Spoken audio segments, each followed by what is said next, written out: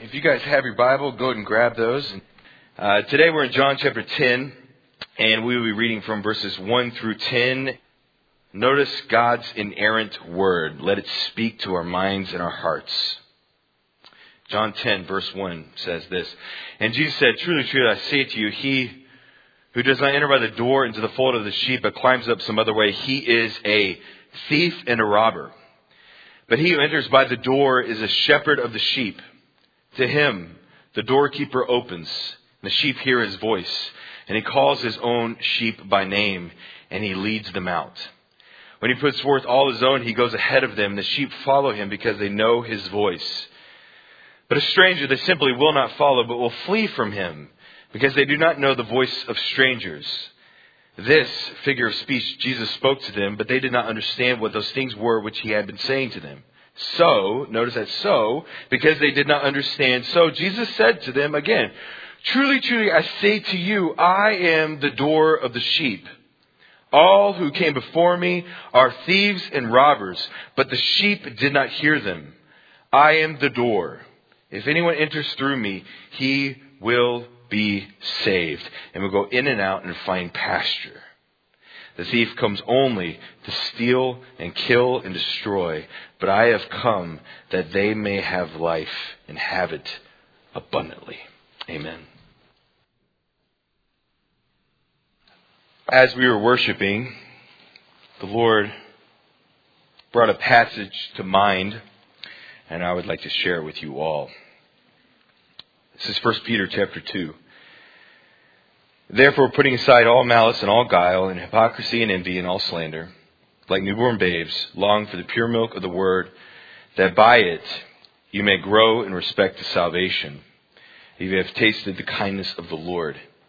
And coming to him as to a living stone, rejected by men, but choice and precious in the sight of God, you also, as living stones, are being built up as a spiritual house for a holy priesthood, to offer up spiritual sacrifices acceptable to God through Jesus Christ.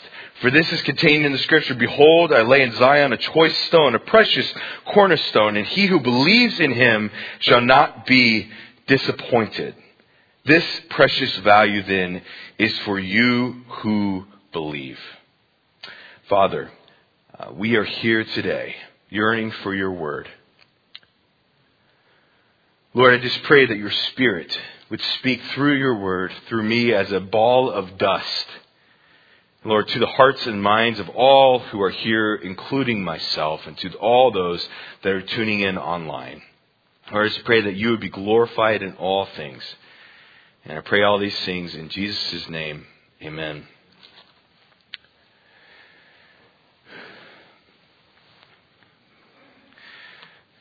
Today in John chapter 10, Jesus presents something that we all starve for. Some of the best years of my life were my years in seminary. Now, some say cemetery, but that is not true. It is seminary, and maybe a cemetery to some preachers, but moving on. A seminary, what is that? A seminary is a school for preachers. And looking back on those 3.5 years, they were some of the greatest years of my life. But I went to DTS, Dallas Theological Seminary, expecting this heaven on earth, this oasis, and I got a boot camp, like being punched in the face like every day by assignments. And in between the 5,000 pages of reading a semester, in between learning Greek and Hebrew, and in between writing some probably 200 pages of papers every semester, in my very little spare time, I loved watching this show called Man vs. Wild. Okay. So have you ever seen that show? Man vs. Wild is a show that follows along with a guy named Bear Grylls as he tries to survive in the wilderness. And I learned all sorts of useless information about how to start a fire by rubbing sticks together. May not be useless if an apocalypse happens, but how to survive falling in an icy lake, how to purify water. But my favorite part of the show was when he would eat disgusting things. He would eat snakes and bats and lizards and larva, and he was in a cave in Borneo, and he looks up and he sees something crawling on the cave roof, and he just kind of grabs it and pops it in his mouth. Sorry. But in the midst of this show, in the midst of the seasons after seasons that I have watched throughout my life, I remember one particular episode. He's walking through the desert, and I remember all around him, there is no life. It is just desolation. No rivers, no creeks, no hope in sight, with the sun beating down on his face. And I remember everything suddenly changed. That rain, manna from heaven, salvation came to that region and gave salvation to him and life to all that was around him. That is a picture of the Christian life. Salvation came, bringing with it abundant life. That without Christ,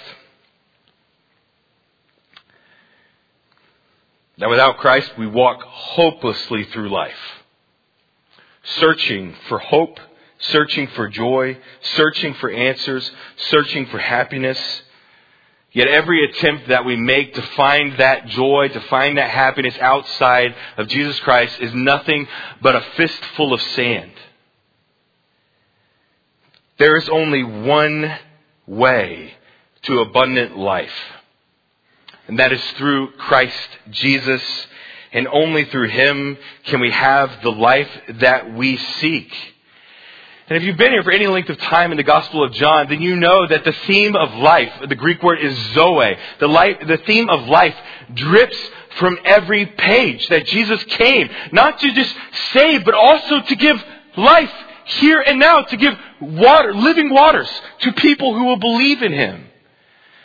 That Jesus came to turn our hopelessness into hope, to turn our sadness into joy, to turn the darkness into light. Jesus came that we might have life and have it abundantly. But what's the question? What's the question? How do we find it? How do we gain this abundant life here and now? That in the midst of this life, how can we find abundant life? That is the question in which we seek to answer today. And the answer we find is in John chapter 10. Today we see the abundant life in John chapter 10 verses 1 through 10. And if you have your Bible, turn in those with me. But then as we break into John chapter 10, let's just answer the question, where are we within the Gospel of John itself? Let us place this passage within its context. As you may know, the Gospel of John breaks down into three main chronological sections. You have the prologue in John chapter 1 verses 1 through 18. That is eternity past. In the beginning was. Past tense, that before time itself, Jesus Christ and God, as triune God, already existed. In the beginning was the Word. And then you have John chapter 1, verses 19 through the end of John chapter 12. That section is 3 years. And then John chapter 13, verse 1 through the end of the book is 3 weeks. But what's amazing about this book in the Gospel of John is that even within the 3 years right in the middle, the author, John, slows down time. That if you've been here over the last couple of weeks, then you know John 7 introduces a feast. If you remember that feast, it's the Feast of Booths. And that signals to me that Jesus has, beginning in John chapter 7, Jesus has only 6 more months to live. But what's amazing is that the next temporal marker that we find, the major temporal marker that we find in the Gospel of John, comes halfway in John chapter 10. So John 7, John 8, John 9, and the first half of John 10 all happen within mere days of one another. And it's what I call the Feast of Booths discourse. So when we pick up in John chapter 10, Jesus has only 6 months left to live, and that is where we pick up. And in this section of the Feast of Booths discourse, John 7, 8, 9, and the first half of 10, what is the message that Jesus is trying to get through to the stubborn people of Israel? That He is God. Amen? That He is Yahweh. He says, I am the light of the world. Yahweh, ego eimi. He's trying to get them to realize that He is the Son of God, that He is the Messiah, and that by believing in Him, they may have life in His name. So with this as our setting, today we're in John chapter 10, and if I could briefly outline the passage as a whole, John chapter 10 breaks down into three main sections. John 10 verses 1 through 6, we see a picture of the abundant life. We see in John 10, 7 and 8, verses 7 and 8, we see the perpetrators against pulling us away from the abundant life. And in John 10, 9 through 10, we see the promise of abundant life. Notice the picture of abundant life that we see in verses 1 through 6. Watch it with me. Jesus says, "Truly, truly, I say to you, he who does not enter by the door into the fold of the sheep, but climbs up some other way, he is a thief and a robber." Notice the number there. Is it singular or plural? Keep that in the back of your mind. Verse 2, "He who enters by the door is a shepherd of the sheep. To him the doorkeeper opens, and the sheep hear his voice. And he calls his own by name and leads them out. When he puts forth all of his own, he goes ahead of them, and the sheep follow him because they know his voice. And a stranger they simply will not follow, but will flee from him because they do not know the voice of strangers." This figure of speech Jesus spoke to them, but they did not understand what those things were which he had been saying to them. John chapter 10 verses 1 through 6 is a parable. It is a figure of speech. It is a metaphor. It is a parable that has a deeper meaning. And in my opinion, verses 1 through 6 is an intimate picture of the abundant life that we have in Christ Jesus. But before we unpack that, let's first define some terms. Okay? So who is the shepherd in this parable? If you know the context of this passage, you know verse 11, Jesus himself claims to be the shepherd, the excellent one, quite literally in the original language. So Jesus here is the shepherd. Who are the sheep? The sheep are those who hear and know his voice. The sheep are all those who believe in his name. And if you've known the Gospel of John to this point, who are these people? They are Jewish people that have believed in Jesus Christ. And to this point, they are only Jews that are his sheep. But in verse 16, that will expand to all who believe in him. And then you have the third thing we need to define is who are the thief and who are the thieves. If you notice in the text, there is a singular and a plural that is mixing in and weaving in the passage. Who are they? We'll talk about that here more in a few minutes. But I want you to notice the abundant life that Christ gives to all of his sheep, to all those who will believe in his name. Notice verse 2 of chapter 10. "But he who enters by the door is a shepherd of the sheep. To him the doorkeeper opens, and the sheep hear his voice and call his own by name and leads them out. When he puts forth all of his own, he goes ahead of them, and the sheep follow him because they know his voice. But a stranger they simply will not follow, but will flee from him because they do not know the voice of strangers. The sheep hear his voice, know his voice, and follow his voice." The picture of the abundant life is to hear his voice, to know his voice, and to follow his voice. It is to know Christ, to hear Christ, and to follow Christ. And if we will follow him, what happens? According to verse 9, Jesus will lead us in and out, and we will find pasture. What does that mean? That we will find spiritual renewal in the presence of our shepherd, in the presence of our Savior. But notice here, the sheep will not follow any other voice, but only the voice that they recognize, which tells you what? That they intimately know their shepherd.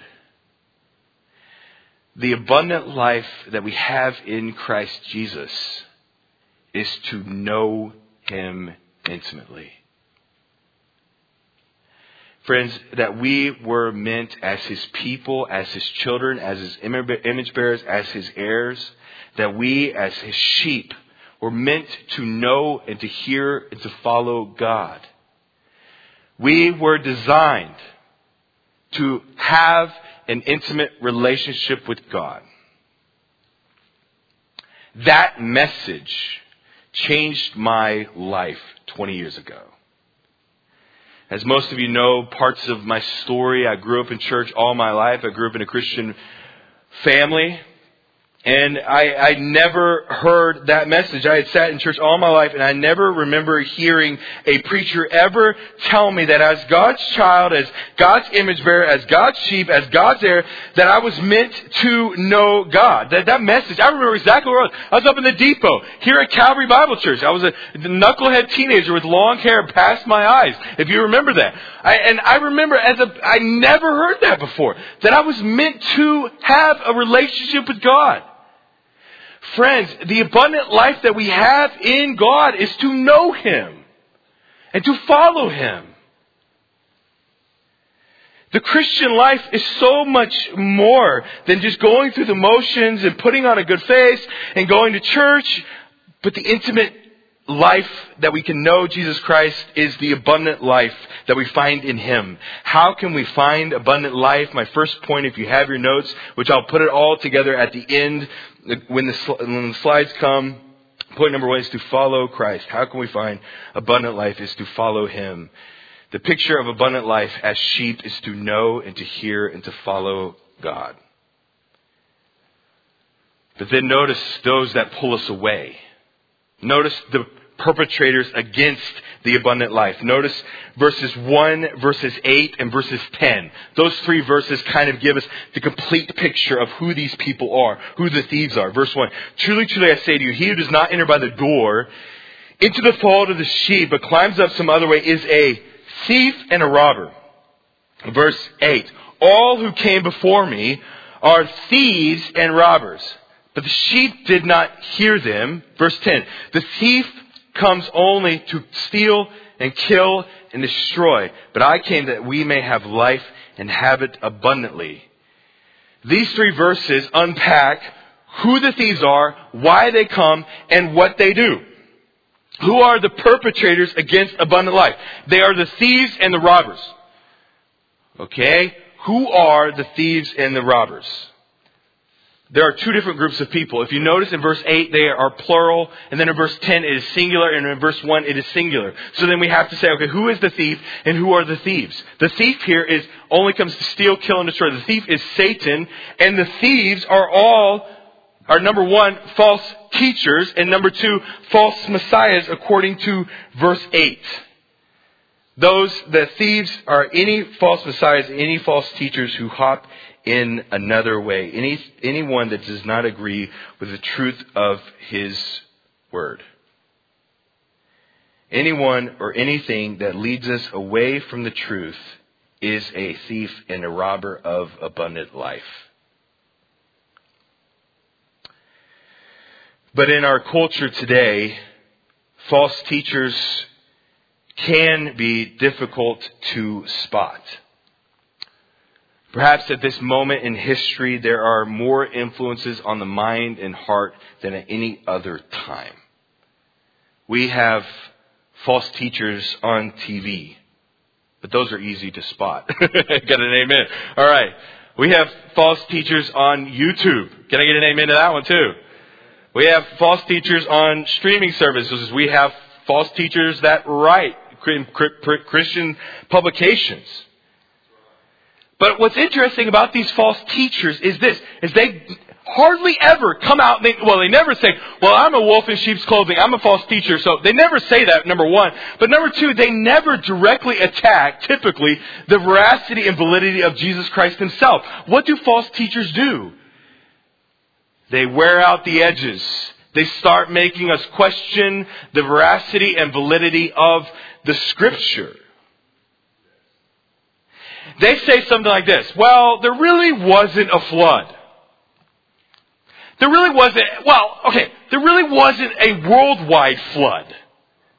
I heard one time, I was at a different church, and somebody was trying to convince me of this viewpoint of the flood, that all of the people in Noah's time lived in the basin of the Mediterranean Sea.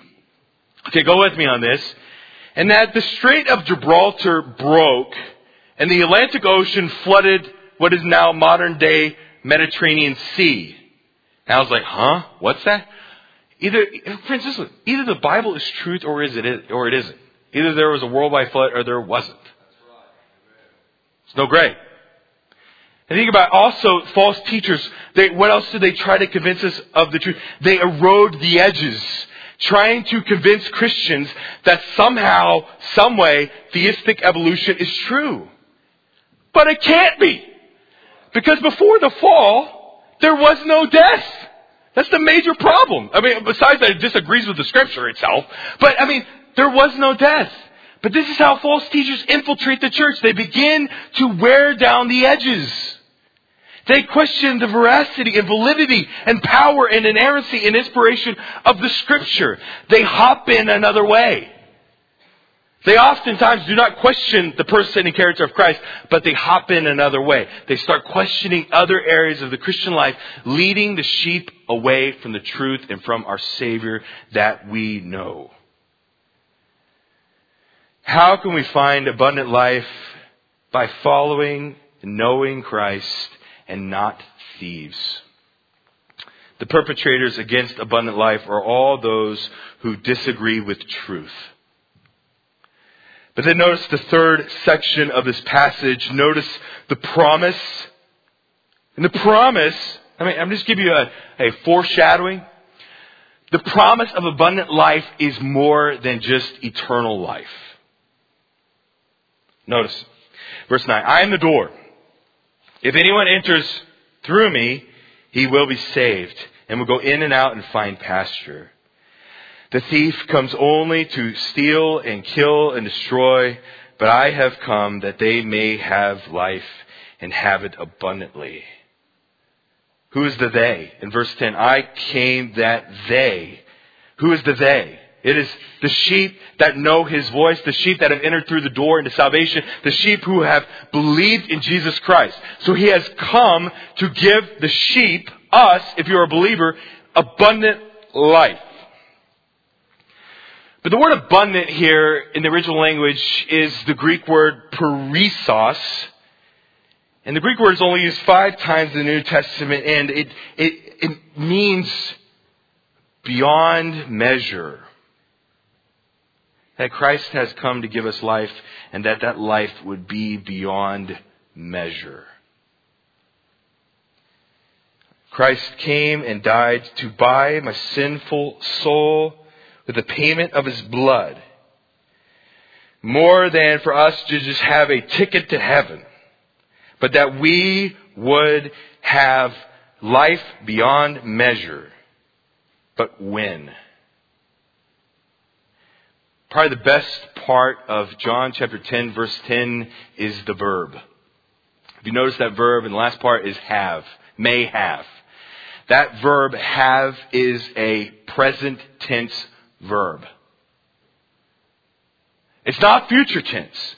He's not saying that you will have life and will have it abundantly. No, it's present tense verb. Now that Christ came to give us life beyond measure now. Not just in heaven. We will have abundant life in eternal life. But friends, the salvation, the gospel that Christ has given us to us freely through payment of His blood gives us abundant life now. And that abundant life is what? That we may hear Him. That we may know Him. And that we may follow Him.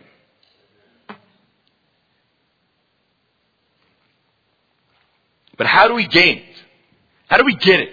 How do we acquire abundant life? Notice verse 9. I am the door. If anyone enters through me, he will be saved. And go in and out and find pasture. We gain abundant life by entering through Christ. Let's just say it this way. That we enter into abundant life by believing in Him as our Savior. That He is the door. In the original language, when He says, I am, it's the same ego eimi. He's proclaiming Himself to be Yahweh. But so He's Yahweh the door. What does that mean? That He is the gateway to life. That He is the path to life. That only through Jesus Christ can we have eternal life and earthly abundant life. There are other false teachers in the world that hop in another way that will try to convince us that you can be good enough to get to heaven, or that the Bible really isn't the truth, or that Jesus really isn't the only way to heaven. But it is the only way to heaven because He is the door. Period. He is the only way to eternal life and abundant life. In this culture, the shepherd would lead out his sheep to pasture. And then he would return his sheep to the fold. And the fold was basically a 4-foot fence, probably circular in nature or in a cave somewhere. And if you can picture this with me, it's a 4-foot fence of stone laying around. And the shepherd would lead his sheep into the fold so robbers could hop in over the fence. But then at night, the shepherd would lay across the opening, and there was only one opening to the sheepfold. There's only one way in and one way out. And at night, the shepherd would lay across that one opening to protect the sheep and prevent their escape. That is the picture I believe that Jesus is trying to convey. That He is not only the shepherd, but that He is the door. He is the only opening to eternal life. And that those who would believe in Him would be one of His sheep, and He would protect us and He would guide us to green pastures. The picture of abundant life is to know God, hear God, and follow God. The perpetrators against abundant life are all those who disagree with truth. And the promise of abundant life that we have in Jesus Christ is life beyond measure through faith in Christ as the door. But the question is how can we find abundant life? If I can put it all together in one centralized point for us this morning is this: how can we find abundant life? We enter through and follow Christ, not thieves, to find abundant life.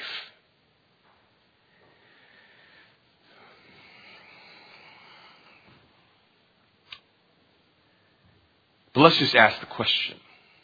Is that true? Is it true that Christ came to give me abundant life? Is it true that Christ came to give me a life that is beyond measure? Because if we pull down the mask a little bit, okay, if we kind of take off the outer shell that we let other Christians see and we kind of just pull it off for just a second, we really look inside, many Christians would say that they do not live an abundant life. Can I get an amen to that one? Many of us would say that we don't really understand that this isn't true. That Christ really seemingly didn't come to give me abundant life. That many of us cannot hear His voice. Many of us do not know His voice. Many of us cannot follow His voice. And many of us here today are being beaten down by the lies of the world rather than being lifted up by the truth of God's Word. Christ came to give us abundant life, but is that true? I'll give you 3 evidences that it is true. Number 1, it is biblical. The truth of the Scripture here in John chapter 10 that Jesus came to give us abundant life. It is plain here.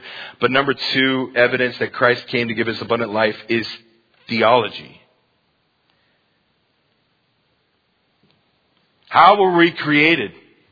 Originally, in the Garden of Eden, how were we created? We were created to know God. We were created to walk in the garden with Him and to serve Him with all the tasks He gave to Adam and Eve. God created mankind so that we would know Him, and through knowing Him that we would have abundant life. But if you still are not convinced that the abundant life is to know God, then think about the gospel itself. The gospel proves that we are meant to know and to hear and to follow God, that we are meant to have an intimate relationship with the Lord. Think about the gospel itself.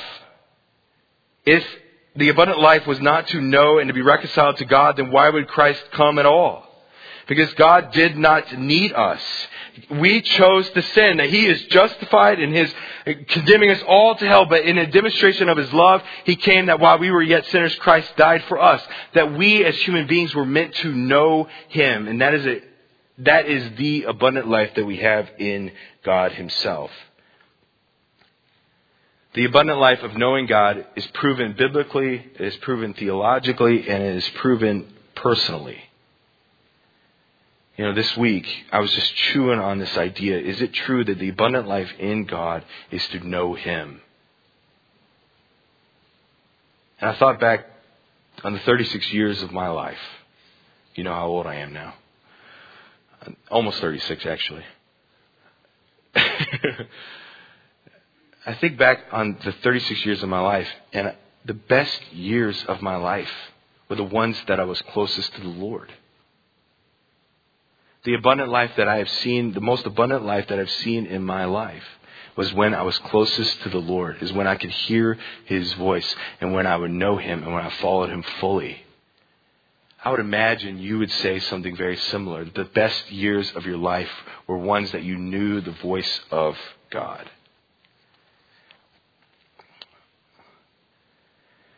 Before I close, I would like to kind of turn the table to two different applications for us this morning.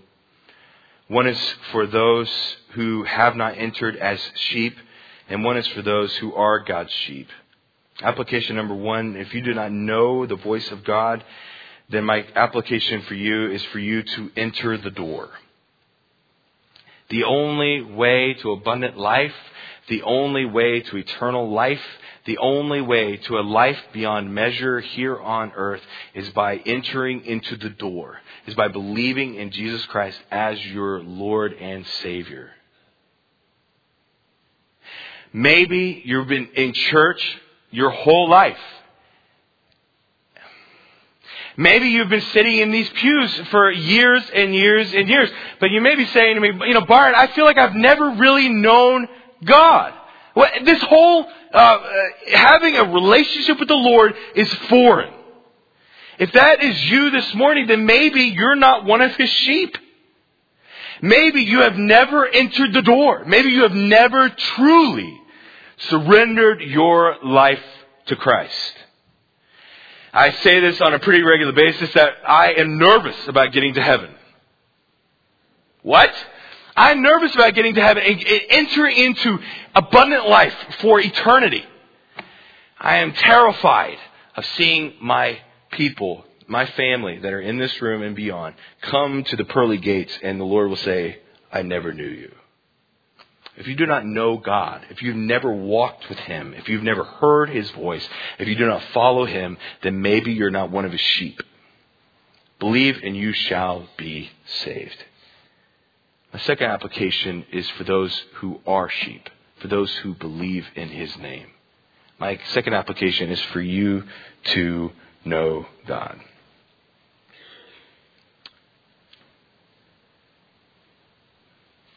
Friends, we were meant to know His voice. We were meant and created to have an intimate relationship with the Lord. It is clearly seen in John chapter 10. It is clearly seen in Genesis 1, 2, and 3, and far beyond. We are meant to walk with God and to hear and to be guided and to walk by the Spirit. If you have not been led by God in a while, then pick up your Bible and read.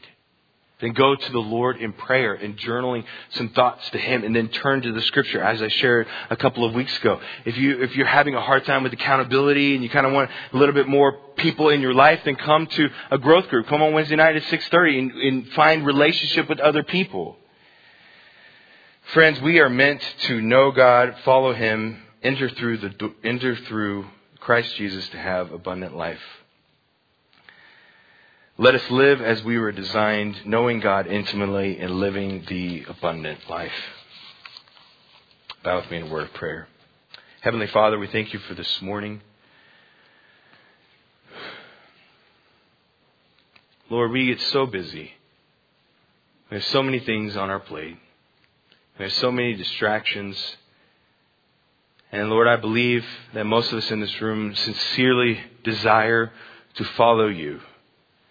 But as his sheep, we can become distracted by other things and find our lives being torn apart by the thieves and robbers that have come to destroy it.